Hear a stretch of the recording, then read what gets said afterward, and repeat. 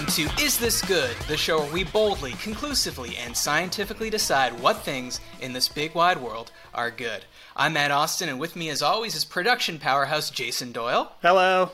Hi, JD. And he's a former NCAA baller. He created and starred in Comedy Central's animated Legends of Chamberlain Heights. He wrote on Netflix's Colin in Black and White. He hosts No Chill with Gilbert Arenas and the Out of Pocket podcast. And if you think that keeps him busy enough, you'd be wrong, because he spends every night doing what you probably know him best for, clowning the NBA with a stockpile of intercontinental ballistic memes, and earning the title of GOAT from no less than LeBron James. He's the king of NBA Twitter. It's Josiah Johnson. Josiah, welcome to Is This Good? I'll tell you what was good. That intro was pretty phenomenal. Thank you so much. Butter me up. Get me ready to go. Let's get it. All right, let's do it. So one thing that I was definitely wrong about, I kind of assumed that you got your start on NBA Twitter, got a big following and then got props from like LeBron James, from Jordan Peele, and then that's how you got noticed in the entertainment world, and that's how you got into writing for TV. But when I did a little research, turns out that was completely wrong, and you created and starred in Legends of Chamberlain Heights for Comedy Central before you ever really on Twitter, and it was through doing the social media for that show that you started popping up on Twitter. So what was the genesis of that show? How did that get started? Well, that's a mistake that a lot of people make, and it's funny, man. People be like, oh, man, you weren't shit till LeBron put you on. It's like, no, I was doing a lot of shit before that happened, but it is what it is. So, look, I've been working in the entertainment game. I played ball at UCLA, wasn't that good, had to figure my life out. Graduated 2005, started working for a bunch of sports networks like Fox Sports, NFL Network, all these other companies. And while I was working there, I kind of had this itch to want to try and get into the blog space. I'd seen a lot of great sites like Deadspin was really moving and shaking back in those days, but there was not really anything for the urban black demographic. So started a website called Jersey Chaser. We were kind of like the off-kilter sports website. We started doing a bunch of YouTube-themed content. This was like 2008, 2009-ish, right around the time that the Kobe and LeBron Nike puppet parody had really taken off. So we did a out-of-pocket remix of that one. Ended up getting the attention of a couple guys that worked on the animation side.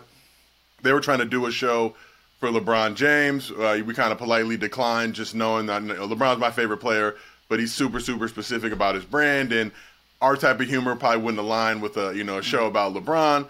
So then we ended up pitching a show about my experience riding the bench at UCLA with a couple of my teammates. That was the genesis for Legends of Chamberlain Heights. Worked on that thing for a long time. We're able to get 2 seasons out of Comedy Central. And like you mentioned, while we were doing that show, I didn't give a fuck about social media at that point. I honestly hated it. I just thought it was a waste of time. I didn't want to spend a bunch of time on it and take away from my life. But started doing the social for the show, fell in love with it. Whole time I was doing it, my wife was in my ear just like, yo, like you're doing all this stuff for them. If the show ever goes away, you're not going to have anything to show for it. So didn't really listen to her then. We kind of just kept my head to the ground. Kept, putting out all this content for the show. Did a bunch of, great stuff for the show. Show eventually gets canceled. So I'm like, well, shit, I don't have anything to show for it, like she said. So let me go ahead and take all this stuff I learned on the social side, doing stuff, working with Comedy Central, do it for myself, a lot less rules, lots less constraints. So now, here I am today. So definitely super thankful for just social media and Twitter in general. And for all the kids out there, man, you can definitely make a great living doing social media. Don't let your parents or friends lie to you. In the same way, kids were playing video games back in the day when I was growing up. We just played it for the fun of it. Now it's a humongous business, and you got, FaZe Clan and all these amazing, Nuke Squad and all these amazing people out there that are really out here doing it. So definitely can make money in this industry, so treat it like a business. That's right. I spend all day gaming and on Twitter, so shut up, Mom, okay? I'm doing my work. Is there something specific that you think about being on a team your whole life, playing basketball, and maybe even more specific to being on the bench that sort of honed your comedy chops? Yeah, well, the thing is, when you're in a team setting, and I think for all of us, no matter what level you played at, junior high, high school, college, in the pros, whatever, you're in a locker room with 12 to 15 guys. You see each other all the time. You develop a familial relationship like your brothers, but, brothers go at each other, and eventually you get tired of looking at each other, so you're going to let the jokes fly and, pick on certain guys for certain things, and you really got to be able to hold your own in a locker room setting. So I think that definitely prepared me. It's funny, I've worked at a lot of different companies, and generally the people with a sports background just understand the framework of the team. Like Bill Belichick says, do your job. So they understand how to do all those things, and they understand what their specific contribution or job is to make the team great. So all that stuff really helped prepare me for this next level. And then, like you said, being on the bench, you have a courtside view of every single thing that's going on. So you know stuff a lot better. A lot of time those guys are playing, they're locked in, they don't really know what's going on. I'm watching everything, so you can see every single thing. We're watching the game, we're looking in the crowd. We might, be trying to wink at the cheerleaders here and there back in the days, but you have a viewpoint of everything going on, so you have a lot stronger memory of all those moments. So it's funny, I interview a lot of guys that are in the NBA now, and I always gravitate towards the guys who maybe didn't play as much because they were there for all the meetings, there for all the practices, but they saw everything.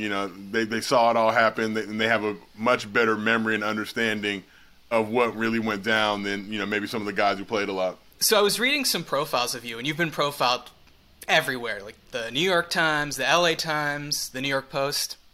Not as good as those first two. But here's a quote that caught my eye. You said, "It's a great, refreshing feeling to know that something that was in your brain just takes off and skyrockets." You're talking about tweeting here. "But it's also a drug where, if you do it enough, it becomes less and less powerful. And now I'm constantly chasing that fix again. I want to get that next thing." So, do you think this could be your next thing? Is this going to give you judging things, telling me if they're good? Is that going to give you that hit of dopamine that Twitter no longer gives you? We will find out. You have some great topics lined up. I appreciate you guys. Obviously, like I told you guys before we came on, I'm a big fan of the starters and obviously No Dunks now. And everything they've really, when I was on the show with those guys, had to let them know that they really help. There's a lot of people who help lay the foundation for people like ourselves to be in this space, in this world, and really take that leap to doing it. When we were coming up, you had to go to Syracuse or Northwestern or SC, and you had to do all this other shit and, make my demo reel and my promo tape and send it over. Now you can just fire up the computer, and if you have good takes, if you're talented, you can really shine through and people will come and find you. So I'm just thankful and blessed to be in the position that I'm in.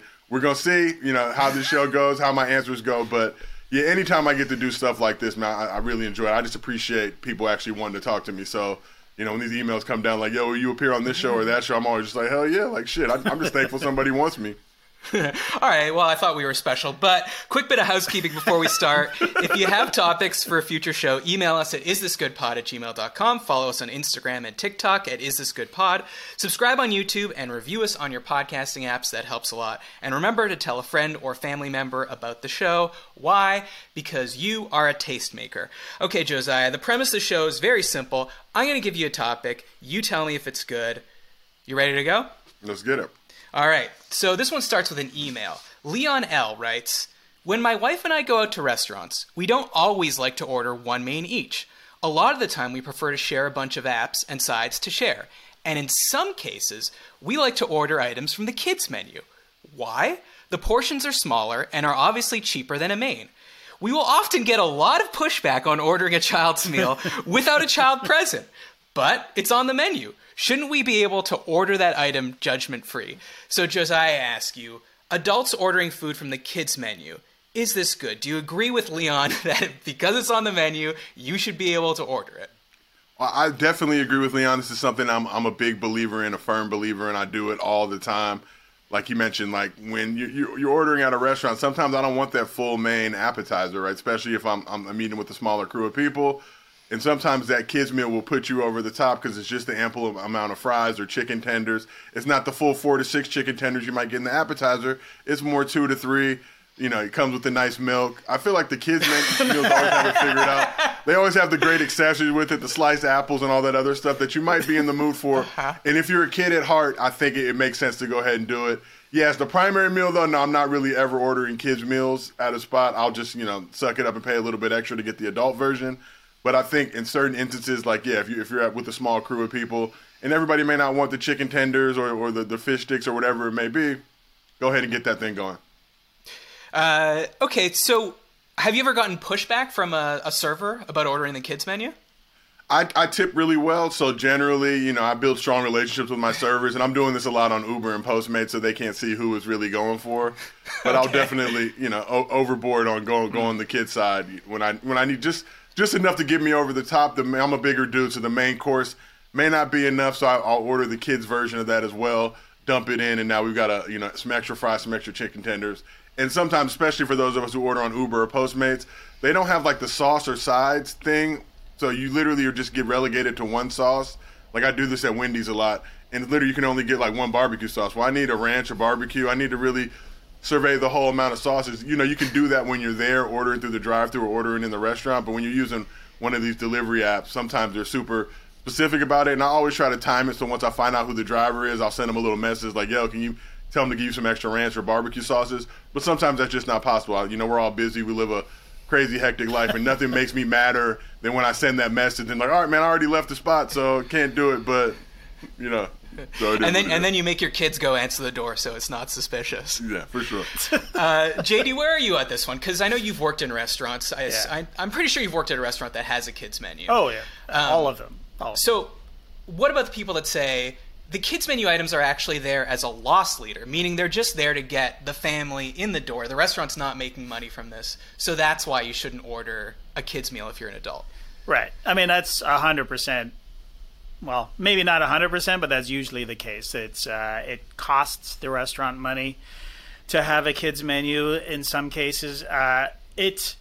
As a server, it would drive me crazy if a grown man, if Josiah Johnson came into my restaurant and sat in he played basketball. He's a big dude, and he orders a kid's chicken tenders. I'd be like livid, but I would do it. But as a server, I want to inflate the bill because the higher the bill is, the higher the tip is, right? It's a percentage of the bill. Mm-hmm. Josiah, you have the loophole I was going to say is if you're ordering delivery, I mean, they don't know, so it doesn't matter. And if you're, they can't tell, but I don't know. If there's a grown person sitting at my bar and they want, unless they're ordering like, copious amounts of beer or something, it would drive me crazy. But now that I'm out of the business, I'm less passionate about it, but you're a grown ass man. Order the chicken tenders and then get a box and take the rest of it home with you. If you don't want him ordering off the kids menu, JD, then put the silver dollar potatoes with the little smiley face on them on the regular menu. I mean, that's a great point. Certain restaurants I worked at, like the chicken tenders that they would give on the kids menu, they were just way shittier than the actual chicken tenders, right? Mm-hmm. Like just like frozen, like McCain's or whatever chicken tenders. But some people prefer that to like the chicken breast, the actual chicken breast, hand-breaded chicken tenders. So for those people, they should just put a version of that on the adult menu. You know what I mean? Like the adult kids menu. If you like shitty tenders, order these. Love me shitty tender. Josiah, let's do a quick role play. So let's say JD's a server at the IHOP. You want the pancake that's shaped like a Grinch that's on the kids menu. He tells you, no dice. What do you say to him? JD, I will make it worth your while and very lucrative to you if you make those kids silver dollar pancakes show up on this plate. I think at the end of the day, I understand, but that's like saying the same caveat with like happy hours, right? Happy hours restaurants are taking a loss to get you in to hopefully, we're going to give you some discount on these apps so you order a bunch of liquor and get sauced up and spend money on that side. But again, I wouldn't do it. I don't encourage it as the primary meal. If I wanted to get, I'm going to get the regular chicken tenders, but look, I want 2 more chicken tenders. I don't want a whole other regular chicken tender. Let me get the kids meal too. I'm not coming in just straight to kids meal. I think it's kind of embarrassing too. I think, once you're past, if you're not in your college years or, your post-grad years where you don't have a lot of money and you're trying to figure it out and stretch a dollar, that's one thing.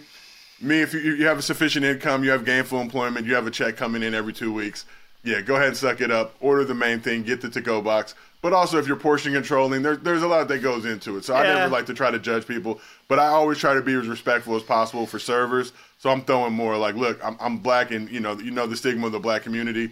We don't tip well. I'm not gonna say that's completely true, but I definitely have some friends. If the shit says $9.99 on the menu, they're pulling out a crisp $10 bill. They're not accounting taxes. They're not accounting tip. And this shit used to happen to me all the time in college. It used to drive me fucking nuts. Like we would go to BJ's or somewhere, and it's like, well, shit, mine was $9.99. It's like, bro, there's like 9% tax on that shit. Like just throw 15, throw 16 in there, cover the difference. If you couldn't afford it, don't order it. All right. Well, I do like that because that's next level. Because a lot of people are ordering from the kids menu because they want to eat less. You're ordering from the kids menu because you want to like supersize your regular. Exactly. Yeah, no, Exactly. I think I'm we totally can all, in favor of I think that. we can all respect that. Yeah. So Josiah, before the show, we poll people on Twitter. Sorry to step on your turf and get on Twitter and put up a poll. Twitter's for everybody. I truly do apologize. So 50.2. I mean, that's about as close as you can get. This is one of the closest polls we've ever had. 50.2% of people say adults ordering food from the kids menu is not good. Oh, interesting. But that's pretty close. It's That's recount level. We can get that. We we got to wait for the mail-in ballots to come in from overseas. That's right. We need we need to go ahead. Whatever Herschel Walker and Warnock had after that was like automatic recount. Automatic. Let's do it again. I think more people will turn out in support of it. If they hear my pitch for it. Yeah, I think you're right. All right, let's get to the next topic. Courier P and Sam J ask, refusing to switch airplane seats when a couple or family asks you to. Is this good? These stories, they go viral pretty frequently nowadays, I would say. It's usually with a headline like, this woman refused to switch seats when a couple asked her to, and TikTok is divided. So, Josiah, what do you think about this? I mean, have you ever been in this situation before where someone's asked you to switch seats? Yeah, recently, and let me preface it, and I'm not trying to flex or ball, but I am 6'7", like 300 pounds, so generally I have to fly first class just for the leg room. You fly enough planes for me, like whether it's planes, rental cars, all that type of stuff, I try to learn the inside hustles of it. So if you're flying first class, you never really want that 1A seat because it has the straight, the bulkhead? Flat, the bulkhead panel, unless there's a ton of space in there, which generally there's not. So I was flying somewhere, and it was only like a 2-hour flight, but it was like 7 in the morning. I was tired as shit, had been up all night, and like an old couple asked me to switch, and I'm like, all right, fuck, I'll do it for the old couple. But I end up moving into the 1A seat, which I dread, to help them out, and I literally got to sit with my legs folded against the thing, and it completely defeated the purpose of having that first class ticket. So, just depending, but I feel like a lot of people do that fairly deliberately, like they're using points or whatever it may be. They book their tickets late, and by the time they book their tickets, those 2 seats aren't available. So really, they're trying to fuck us over for their own, they were too 100%. slow to do it. And so there's a lot of different criteria that goes into it, but I feel like at that point, like when you guys bought the tickets, you knew there was a good, reasonable chance that you weren't going to be able to sit together. Now, look, if it's a 1-for-1 trade and it's like, yo, I'm taking, this aisle seat for this aisle seat, and it's a fair exchange, I do have my certain, preferences and criteria that I fly. I always got to go right side window because I like laying on this arm as opposed to this arm. That's just me personally. But if I got to switch up and it's still the same seat, but yeah, if couples ask you to switch into a shitty seat or, hey, take this middle seat in exchange for, you had a window or aisle, no, I think that's just disrespectful on their part. Get the tickets earlier. And look, you guys are together all the time anyway. You can manage 3-4 hours on a flight and not sitting next to each other. So you want to go position for position. Like, let's say you're row 2 in the aisle. You'll swap for row 3 in the aisle, right? I mean, that's not a big deal. Fine. Is there the possibility of offering a sweetener if it's not a straight 1-for-1 trade? Like, you want the aisle, someone says, window 2 rows back and $20. That's definitely stuff that we could get into and talk about. Like if they have some snacks or some treats or, hey, we got some gummy bears and I'll give you 10 gummy bears too in addition to it or something like that. But like I said, it's got to be, in couples out there, if you're listening to this, it's got to be a 1-for-1 trade. It's like, think about it in NBA terms. You're not going to trade like some superstar elite talent for a second-round pick. So when you're coming to people like that, yeah, we get you love each other and you're a couple, but you also booked the tickets later when those seats weren't available. So get there early, figure it out. Obviously, sometimes there's family emergencies and things like that. And I would feel that out, too. If it looks like they're obviously going through an emergency or something like that, or do they really look like they love each other? Like sometimes, the wife may be asking you to swap this so she can sit next to the husband. I'll try to make eye contact with the husband. Yeah, he's like, yo, do you really want this? Like, just kind of share that glance or vice versa. And like I said, if you guys are together in a relationship, you see each other every day anyway, you can stand to go a couple hours, being apart from each other on the plane. So, JD, you're about to get on a flight this Friday. Yeah. What will happen if someone asks you to change seats? Or you're traveling with your family. I don't know if you're sitting together. Will you ask someone to swap seats with you? Yeah, we're 100% sitting together because I booked months ago and I paid extra to pick my tickets, my seats. So a true hero. Yeah, exactly. Thank you very much. Here's the thing: if somebody asks me to switch and I'm traveling by myself, I'm 100% of the time going to do it, because if I don't, I'm going to feel like they're like lasers in the back of my head. Like Right. They're going to be resenting me the entire flight, and I'm going to feel self-conscious about it. But the flip side is that I will resent them for the rest of the flight. But that's just the cross that I have to bear, because I can't stand the confrontation of it. But Josiah, you're 100% right. Most of the time, they booked late. They're paying cheaper. They're gambling, frankly, that, we'll just get somebody to switch. Some sucker will want to sit in the middle, in the back, because out of the kindness of their hearts, which is what I would do. But I would be furious about it. It's not good. 100% of the time, they have the audacity to be like, this asshole wouldn't switch his seat. Yeah, you become right? the asshole. I'm the asshole, but fuck you. You're the asshole. And the older they are, the less likely that I would want to switch with them, because you are, Josiah, 100% right. They've been together forever. You can manage another 3-4 hours apart. I need my hand held in case there's turbulence. I would say one thing you should absolutely do not do, because I think there are situations in which this is good, this is fine if you're swapping aisle for aisle, window for window, and it's not a big deal. Same section of the plane, of course. But do not do this. Do not get on the plane and sit in the seat you want, wait for the person to get on the plane and go, oh, I think you're sitting in my seat, and then go, oh, yeah, I was wondering if we could switch. Don't do that. Oh, yeah.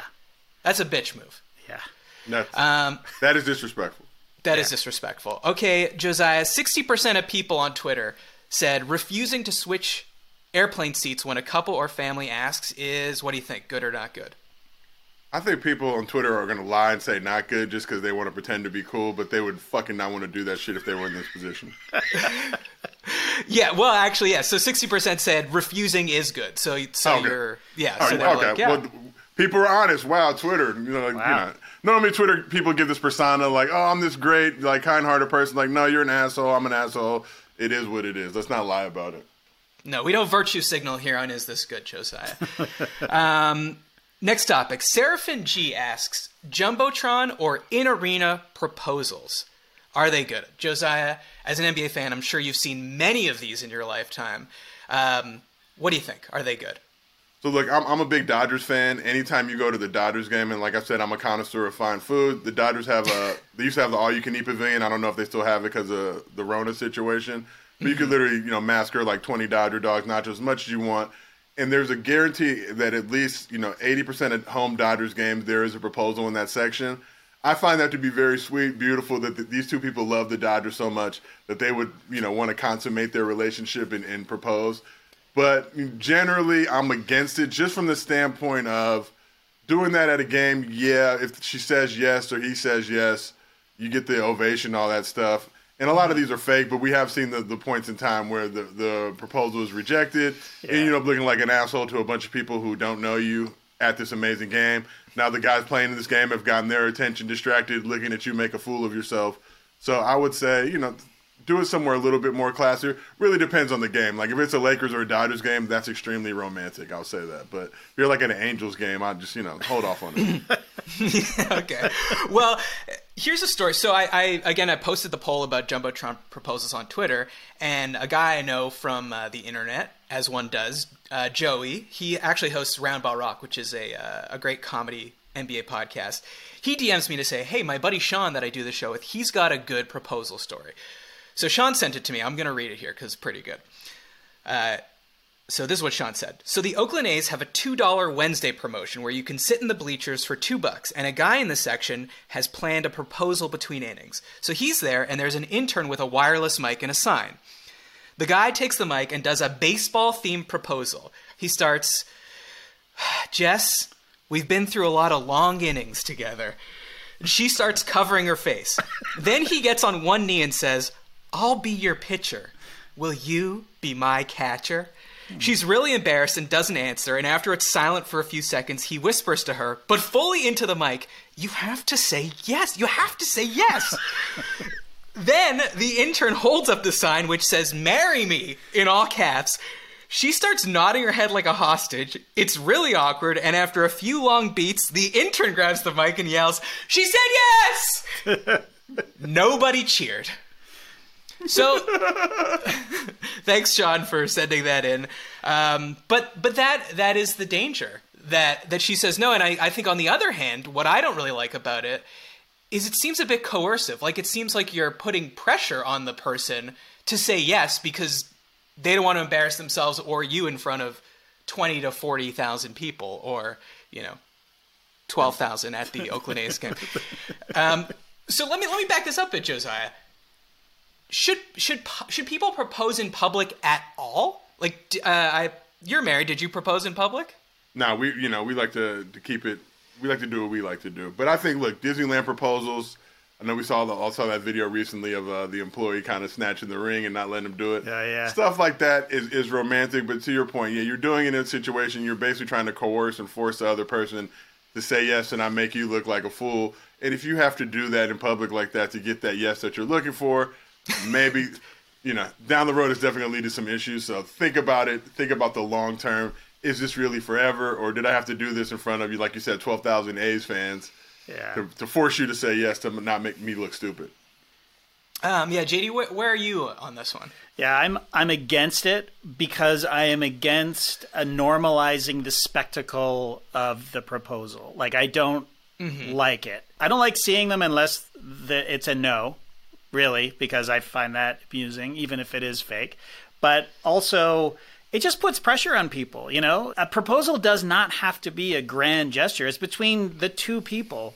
And I just feel like, I think people do it because, I think guys do it because they feel like they need to do something huge. Like, I can't afford to, ride in on a white horse or whatever. So I'll just do it at the A's game. I'm also a little bit jealous of people who are just so into a team or anything really that it would mean that much to be like at the Oakland A's game I wish I loved something that much. You know what I mean? But that's the problem, I think. Like Josiah said, sure, these two people that both love the Dodgers, it's nice that they can consummate their love in the stadium. Yeah. But how many times is it both people genuinely love the Dodgers and it means something to both of them? And how many times is it a guy just being like, "Oh, hey, babe, I got seats for the Dodger game." And she's like, "Oh, okay, that's maybe a fun Sunday afternoon," but she doesn't really have a relationship with the team. But like you were talking about a spectacle, I think this is the problem because obviously in the internet age, people are looking for something that is visual, is big, will make an impact online. I mean, that's why we have all these goddamn horseshit gender reveals going viral. Nobody cares about the sex of your child. I'm just going to be honest. Like, we get it. It's a boy or a girl, whatever. You know what I mean? It's like... Yeah, I wouldn't even ask our gender reveals good on the show because I know we're all going to say not good, especially when they start like a California wildfire. I'm sure your child's going to be thrilled to know that that's how his gender was revealed. Definite not good on this one. And this was a landslide. Yeah. A landslide on Twitter. We haven't seen these kind of numbers of hate since we asked about bathroom attendants on the last show. 89% of people say Jumbotron proposals are not good. Yeah. Josiah, where are you on the kiss cam, can I ask while we're here? I'm a man who likes public affection, but I don't think it needs to be on the cam for all to see. I think there's kids at the game. What are we really promoting here? And again, it's another one of those situations where you're basically trying to coerce or force a kiss. Yeah. Now, when it's the fake one and all that type of stuff goes on, I'm a big fan of the fake ones. Obviously, I know we all work in the entertainment industry. We can generally spot those rather easily, like, oh, this is bullshit. But I enjoy seeing kind of human beings that don't work in the entertainment industry who see that kind of stuff go and really believe it. Like people that watch reality TV and are like, man, they really just had this camera in right at the exact moment for this thing to happen. It's like literally they had a crow in there standing behind them, like, and we're directing them what to do. But nonetheless, like I'm not the biggest kiss cam fan. I'm a fan of the Pistons. They do that like bling bling cam or whatever. I don't know if they still do it, But I thought that shit was the most absurd thing I think I've ever seen. Where it's like, flash your jewelry so you can get robbed after the game. Like, show us how big of a baller you are. And it's like, bro, there's like 18,000 other people in this arena right now that are ready to rob you soon as this game ends. I think the only time I like the kiss cam, I think they do this, I think it's the Hawks that do this, is the PA announcer will say the words kiss cam after every kiss. Yeah. Like, they'll put it on two people, they'll kiss, and they'll go, kiss cam! And then they'll put it to they kiss cam! But, yeah, I do live in fear of, like, going to a basketball game with my sister and being put on the kiss cam. That is a genuine anxiety. What would you do? And that's why I don't talk to my sister. What I think you have to do the sort of the short arm point, like you're just like, and then you go, I can't. But I would say the kiss cam's not good. I mean, until you start showing two men next to each other or two women next to each other, I don't think we can have the kiss cam anymore. It's just too heteronormative. God damn it! I said we didn't virtue signal on this show, but okay, I guess that's a sincere ding, opinion. ding, ding. I'm sorry I disappointed you, Josiah. Next topic: competitive eating competitions. Are they good? Now, this one also has a slight NBA tie-in. I don't know if you saw, Josiah, last week halftime Lakers Cavs. I mean, I don't know why I'm asking you if you saw. You probably tweeted it, memed it. They brought out Joey Chestnut, the competitive eater, for a pierogi eating competition. So it was him against three fans. Joey Jaws Chestnut ate 47 pierogies, and the three other fans combined ate 33. And then Joey Chestnut ate the three other fans. That was not filmed. And I'm just going to mention this because I don't know, this made me laugh. In the article I read, it said how important this pierogi eating competition was to Joey Chestnut because the weekend before he had lost his first shrimp cocktail eating competition in 8 years, and he really needed to get his mojo back. And I want to specify, this is not a shrimp eating contest. This is a shrimp cocktail eating contest. So they have like the red cocktail sauce all over their hands and face. He finished 4th place in the shrimp cocktail eating competition. He was, and this is how the article phrased it, he was only able to eat 10 pounds, 9 ounces of shrimp cocktail, while the winner ate 16 pounds, 6 ounces of shrimp cocktail. Jesus so he lost by Christ. 6 pounds of shrimp cocktail. I don't know, in the NBA, Josiah, what do you think? Losing by 6 pounds of shrimp is that like a 30-point loss, a 40-point loss? That's like Suns Game 7. That's what. Josiah, where are you on this one? Competitive eating, is it good? I'm not a fan of competitive eating, I'll just say that. Especially, imagine being like super hungry and like one of the many people who don't have enough to eat, on a daily basis. Hey, no virtue signaling. No virtue signaling. But you got to look at a guy just pummeling hot dogs or pummeling shrimp cocktail, and it's like, bro, there's enough shrimp cocktail for everybody. Like that 10 pounds, you only needed like 1 pound. You could have gave 9 pounds to somebody, to 30 other people to enjoy those shrimps. But yeah, for me also just, I am fascinated, though, hearing these guys talk about it and how they have to, like, create room in their stomach and how they, the technique and all that other stuff that goes into it. But also, when you watch, like, those hot dog eating competitions, like, they dip them in water. They don't even eat the hot dog the way it's meant to be eaten. Yeah. It's like that dude who had, like, the hot dog straw in the beer or whatever. Like, I'd much rather watch somebody drink a bunch of beer through a hot dog straw than fucking be pounding water dipped in weenies. It's like, I would never eat a hot dog like that. What do you think you could eat the most of if you had to? Ooh, probably spicy tuna rolls, but I know that I'd end up being like a tapeworm or something like that. But yeah, it's true. You probably die of mercury poisoning exactly. if you pounded 10 pounds of tuna. JD, where are you on this one? I mean, gluttony is literally one of the 7 deadly sins. It is, yeah. I want to swerve, but I can't. I don't like competitive eating. I did enjoy watching Kobayashi down a gallon of milk in whatever it was, 18 seconds.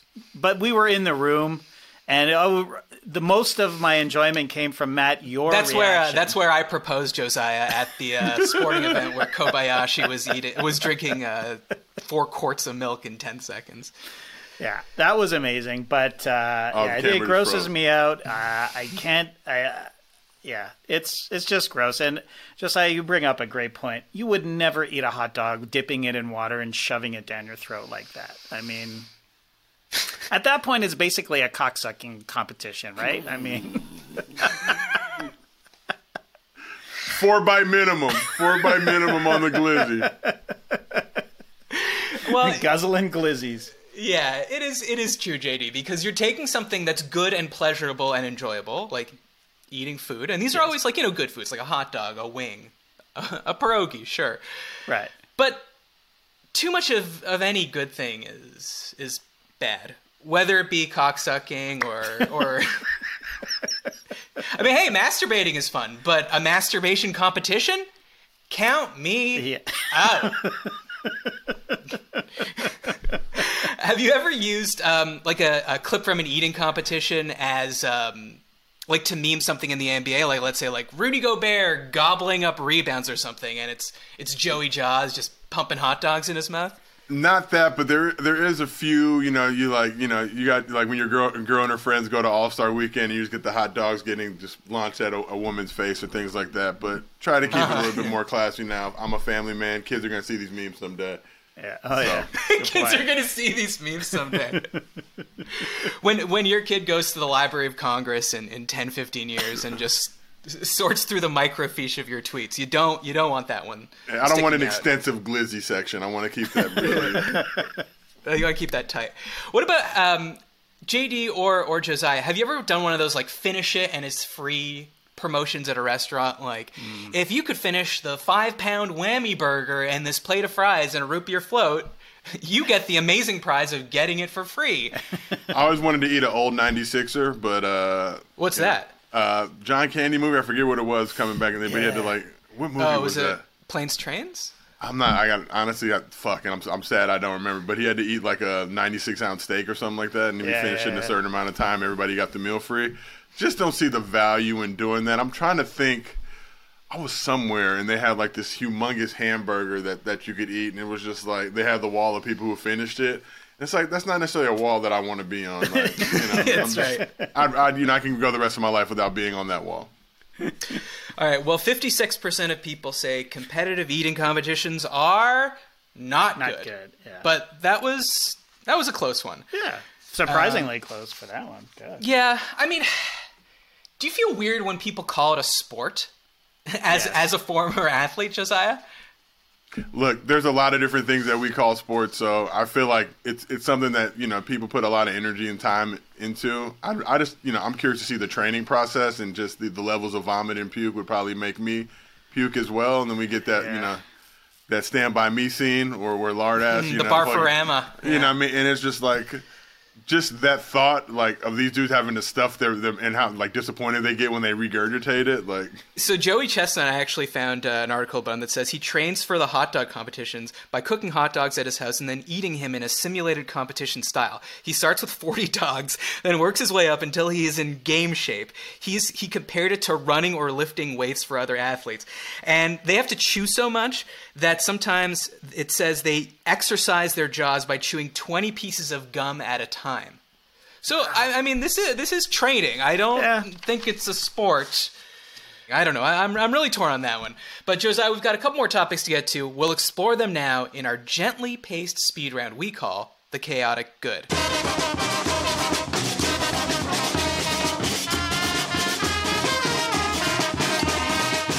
All right, so the No Dunks crew actually were talking about this on their show, and Bryce C. emailed in to ask, washing new clothes before wearing them, is this good? I'm going to say yes. I'm going to say that I don't always do it. I have enough trust with the manufacturer that they've put some level of wash into it. But also now when you go to, and when you used to go to the mall back in the days, people do try on a lot of stuff. I mean, definitely socks. You got to throw those in the wash. Just you never know. But yeah, generally I'll wear it one time just to get that real natural. I like the smell of new clothes, and then when you wash them, they shrink. So when you tried it on and it fits your body proportion, versus when you wash it and put it in the dryer and now it's shrunk and you can't really rock it like you want to. So I try to wear it as is at least once. And you don't have the patience to air dry your t-shirts, I assume. I mean, look, sweatshirts definitely, because those things will shrink up on me and I'll be extremely disappointed after one wear. But most T-shirts, no, it really just depends the value of the T-shirt to me, how much I spent on it. I feel like there's like a crispy gang and a comfy gang. And the crispy gang's like, I just bought this, it's mint condition, I want to wear it and keep it as pristine as possible. But I'm part of the comfy gang. I want it to be soft right away. And and frankly, I'm a smaller guy. I need it to shrink a bit in the wash, so to fit properly. JD, where are you on this one? Are you washing, or are you a lazy fuck? I'm 100% washing. Well, not 100% because Josiah, you just said guaranteed you have to wash socks. I don't think I've ever washed socks before. Yeah, I'm not gonna lie, I don't think I have either. So I think those they come stapled or whatever it is. Yeah, so you yeah, can't try those on. But if it was like, if I was wearing socks that somebody else tried on, that's gross. Yeah, I wouldn't do that. But shoes you would wear, right? That possibly tried on. But yeah, I do not like the smell of new clothes unless it comes from a higher end place. And let's face it, I'm not shopping at J. Crew or anything like that. That's your definition. That's my definition of high end. You're talking to someone that's flying first class, JD. You gotta. Out of necessity, I'm a frugal human being. I'd pick the cheapest first class flight. But like nowadays with the planes, they made that shit so small. So sitting in economy now is like it's unbearable. My knees get fucking just destroyed. Yeah, so I don't do it to stun. I do it because I have to, and that's why I don't like to travel too much. Hey man, you're successful. You don't need to apologize for that. Don't apologize. So JD, you're washing. I'm washing. Yeah. Okay. Gotta wash. For me, it's a wash. If you start thinking about where that shirt has been, from like the factory to the warehouse to like a boat like with rats running around in it. I mean, I'm just assuming. I don't know what the people at Maersk are doing, but I'm assuming there's some rats going on in there. Other people have tried it on in the store. I think you got to wash it. Next topic. Don G asks, social media accounts for pets. Are they good? Okay, we're asking the Twitter master here. Do you have a pet? I do not. Okay. I can barely wipe my own ass. I don't want to have to deal with doing that for an animal. But I will say, that you don't have to wipe their asses, but continue. The dingleberries get in there sometimes. That's true. You do have to express the anal glands sometimes. You got it. That's true. But I would say, for me, the thing is, and we're guilty of it as well, but when you have parents that make accounts for their kids, but try to do it in the voice of the kid, or they try to do it in the voice of the dog, and they're like, yeah, my mommy got me these new delicious treats or whatever. It's like, we know your dog can't speak. We know this is you talking as your pet. Like, you're not fooling anybody. You have no idea what this animal is thinking. You literally have this animal held hostage. My joke is always like, look, if your pet loves you so much, leave the front door open and see if they come back. Like, that's how much you're literally in prison. Like, but you literally have them locked up in jail. Yeah. But again, to each their own. I do feel like if the account is run well and funny, and people have fun with it, as opposed to like really trying to think about the dog, and now I'm going to show my writing chops by trying to pretend like I'm this animal. What would this animal say? What energy and emotion do they have right now? Not feeling that. If you have fun with it and you just make cracking jokes and using it for that side, I definitely would support it. Yeah, I agree. Like if you have an Instagram account called like Penny the Labradoodle, I think you can fuck off, because that's going to be a shitty account. That's just pictures of your dog, like a picture of your dog sitting on the couch, a picture of your dog looking up at you waiting for a treat or something. But if your dog's got personality, if your dog's funny, if your dog's doing funny things like chasing a squirrel and running into a fence, or if your dog's doing something really cute, like there's this video I've seen of a dog in a baby's room, and the baby wakes up crying, and the baby's got his arms up on the crib, and the dog stretches and hops up on top of the crib and just licks the baby's face, and the baby stops crying and goes back to sleep. Like, if your dog can do that and you can consistently push out that kind of top-tier content, I think it's okay. But if it's literally just like you're embarrassed to be sharing so many pictures of your dog on your main account and you need to create a secondary one, absolutely not. JD, what do you think? I'm against them in general, except there is one exception, and I believe it's Sam Carsley had an account dedicated to his cat, and it was Everybody Hates Wendy. And it was just Wendy. I Hate Wendy, and it was about how much he hated his cat. Now that has morphed into basically his personal account, and since he's had kids, But it's still called I Hate Wendy, right? Yes, it is. Yeah. Go throw him a follow. Go throw him a follow. He did hate this cat, and the cat did die. The cat died. Yeah, okay, so that's why what happened. It's that's transition. Yeah, rest in peace. Josiah, he left the door open, and that cat got right out of there to somewhere he was appreciated, or she was appreciated. My mom had a cat as a kid. I hated the fuck out of that cat. Cat ended up getting hit by a car. Feel bad for it, but I got to watch it breathe its last breath. It used to torment me and scratch the shit out of me. Wow. And it was a rewarding feeling. We just looked eye to eye, and I was like, yes, for all the years of fucking torment you caused me. Didn't tell her that, though. She was obviously shaken by Devastated. it, but can say it now. Okay, that's right. All right, final one here. George A asks, bringing a phone or AirPods into a sauna/steam room. Is this good? Josiah, I imagine you've been in a couple of saunas and steam rooms, having been an athlete, UCLA, I'm sure they got a nice locker room there for you. Is this something you would ever do? This is something I'm guilty of. It's funny. Whenever I go out to Atlanta and do work with TNT, I deliberately, they try to put me at the nicer hotel. I'm like, no, put me at the cheaper one because it has a much better gym and sauna and steam room, like that Lowe's right there in Midtown. I don't know if you guys have ever stayed there. Oh, yeah. We stayed there when we first moved to Atlanta. Phenomenal gym, phenomenal Yeah, sauna. it is great. So when I'm checking Twitter, but the thing is, if you bring your phone into the steam or sauna, it'll overheat. So I got to bring a towel to put it in. We'll put it in the towel, periodically pull it out just to check, see what's going on. But yeah, I'm guilty of it, so I can't knock it. The worst for me is the guys who will do their whole exercise in there, the sit-ups and push-ups and whatever. They're literally trying to get a whole workout, laying on that nasty surface, whatever it is. And now that I think about it, in that steam room, what the fuck? It's not all steam. It's skin dander and sweat. And what is that air that we're breathing in there? I don't know if I'm going to do it again now. You just talked yourself out of the steam. Actually, the guy, George A, that wrote in, a part I didn't include is he's, I forget where he's from, somewhere in Europe, and he moved to America because he married an American girl. And he says that he's been disgusted when he goes to the gym, that he finds that it's a trait that Americans will go into a sauna or a steam room fully clothed, and then he's just breathing the sweat that's coming off their workout shirt. So I don't belong to a gym. I can't say the last sauna I was in was probably with my grandfather, in 1994. So I'm not up on the trends.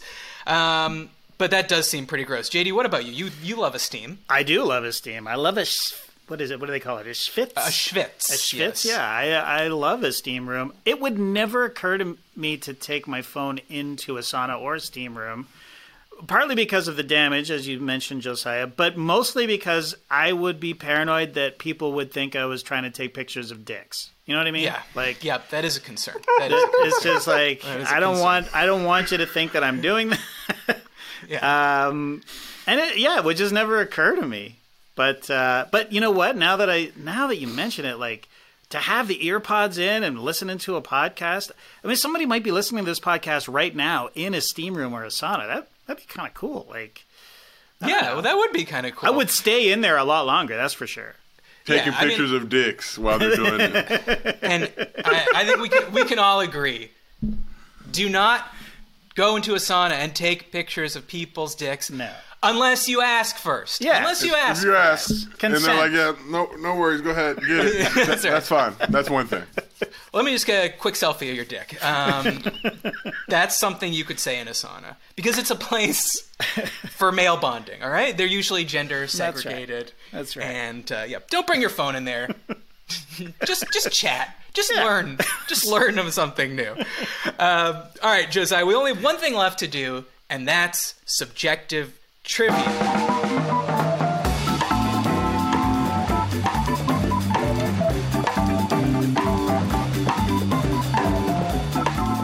Subjective trivia is just like regular trivia, except only I know the answer. So, Josiah, before I ask this question, do you ever do karaoke? Very rarely. I'm not blessed with the gift of singing. Okay. Have you ever been to one of those karaoke places where it's private rooms? Yeah. So I recently went to a Christmas party that was at a karaoke place. Shout out to my friend Daniel for organizing that. And as I was leaving, I saw a sign up front. And this is what the sign said. It is a list of infractions of things you may do in a karaoke room and how much you're going to be fined for doing them. So it says smoking, $100 fine. Vomiting, $100 fine. On the same line, it says urine or graffiti, $200. And then the last line says intercourse or drug usage is $300. So what I need you to do, Josiah, is I need you to forget about the dollar amount. Just re-rank these from what you think is bad to the very worst. So, I mean, if you think this is correct, I'm just going to tell you right now the answer. You're trying to get your answer to match mine. I have my answer written on this card here. Go ahead. Bad to the very worst. I'm going to go ahead and say bad. Ooh, okay. I want to say vomit for me is probably the worst. Like, intercourse doesn't really hurt anybody. Drug usage is kind of to each their own kind of thing. Depends on what drug it is. I mean, if they're shooting up or doing whatever, obviously, no. If they're, they're going skiing or doing whatever, hey, more power to you. Just keep it discreet. Don't let me see it. So bad to worst, I will go. The worst I will go is vomit. Underneath that, intercourse. I'm going to go from the super worst to bad. Intercourse. Excuse me. Sorry. Vomit. Intercourse, just because nobody wants to see that. Yeah. Drug usage. Or no. Yeah. No, fuck. Vomit, urine, vomit. I love how many times you keep having to say, okay, vomit, intercourse. No. Vomit, intercourse, urine. No. Okay, sorry. Go vomit, urine, because nobody likes piss anywhere. Who wants to clean up pee? Vomit, urine. I'm going to go smoking, drug usage, then graffiti. Graffiti to me is like, well, it just depends if you're spray painting, but if it's like removable paint that I use with my kids, that's fine. Like, you made a piece of art, but it's easy to wipe down. Yeah, if you're bringing your sidewalk chalk to the karaoke room, that's totally cool. Not a big deal. So if I understand you correctly, the way you gave me the list, you're saying graffiti is the least bad and vomit is the worst. Yes. Okay. Okay, so unfortunately, we don't have the same answer. So vomit is the least bad to you? The least bad, because you're a bar, you should be expecting that people are going to vomit. I'm sort of looking at it from the perspective of the person that made this list and being like, hey, these are the things we get super pissed about. So, yeah, I think vomit is, like, common, because you're going to be getting drunk. Would you rather clean vomit or piss? Vomit. Yeah. I think piss is easier to clean. Vomit is chunky as shit and acidic. Like, piss. Yeah, it's just easier to sweep up. It's liquid. Just put the towel on it. Vomit, there's chunks. You got to put the towel. You can't use that towel again. Well, you can't use it for piss either, but piss is going to soak into the carpet or the couch before you can even get to it. Fair. Now you got piss couch. Yeah. Okay. So then I had smoking, because, like, what's the maximum amount of smoking you're going to be able to do in a karaoke room before someone smells it and comes and busts you? You're going to have, like, one cheeky cig, and that's not a big deal. That smell will dissipate. You turn on the fan, you open the door, that's fine. You don't need to be charging so much for smoking. Then I put intercourse and drugs because, I don't know. I mean, should doing a bump cost you $300 extra? That seems excessive. And I think the worst to me is urine and graffiti, because graffiti could actually be hard to get out. That could actually cost you money to come in and repaint or something like that. And urine, you're just going to have to throw out whatever was urinated on. But different strokes for different folks. JD, did you have a strong opinion on this one? Not super strong, although the worst infraction for me would be smoking, because one cheeky cig can destroy the upholstery of whatever's in there.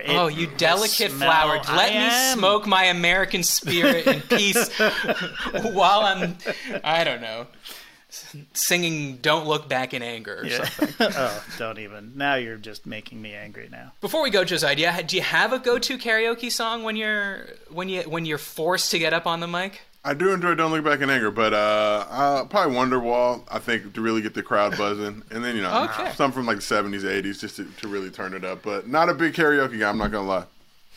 Not a big karaoke guy, and not a big vomit guy. These are the things we've learned about you.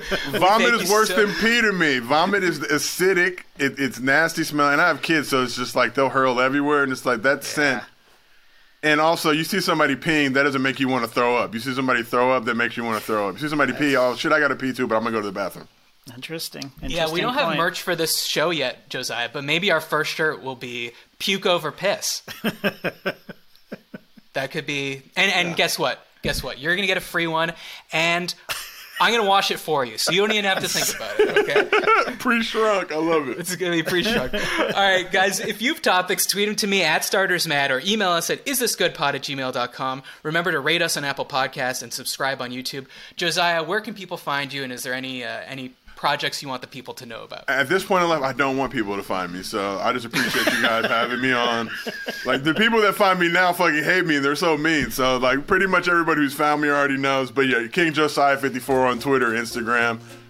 Like you mentioned, if you want to hear all the stuff I'm working on, go back to that lovely intro at the top of the show. And just appreciate you guys for having me on. All right. Well, you know where people can find you, Josiah? In the steam room with your iPhone. N95 right. Mask on now. N95 mask on. For everyone, thanks for listening. I'm Matt Austin, and this was good. We'll see you next week.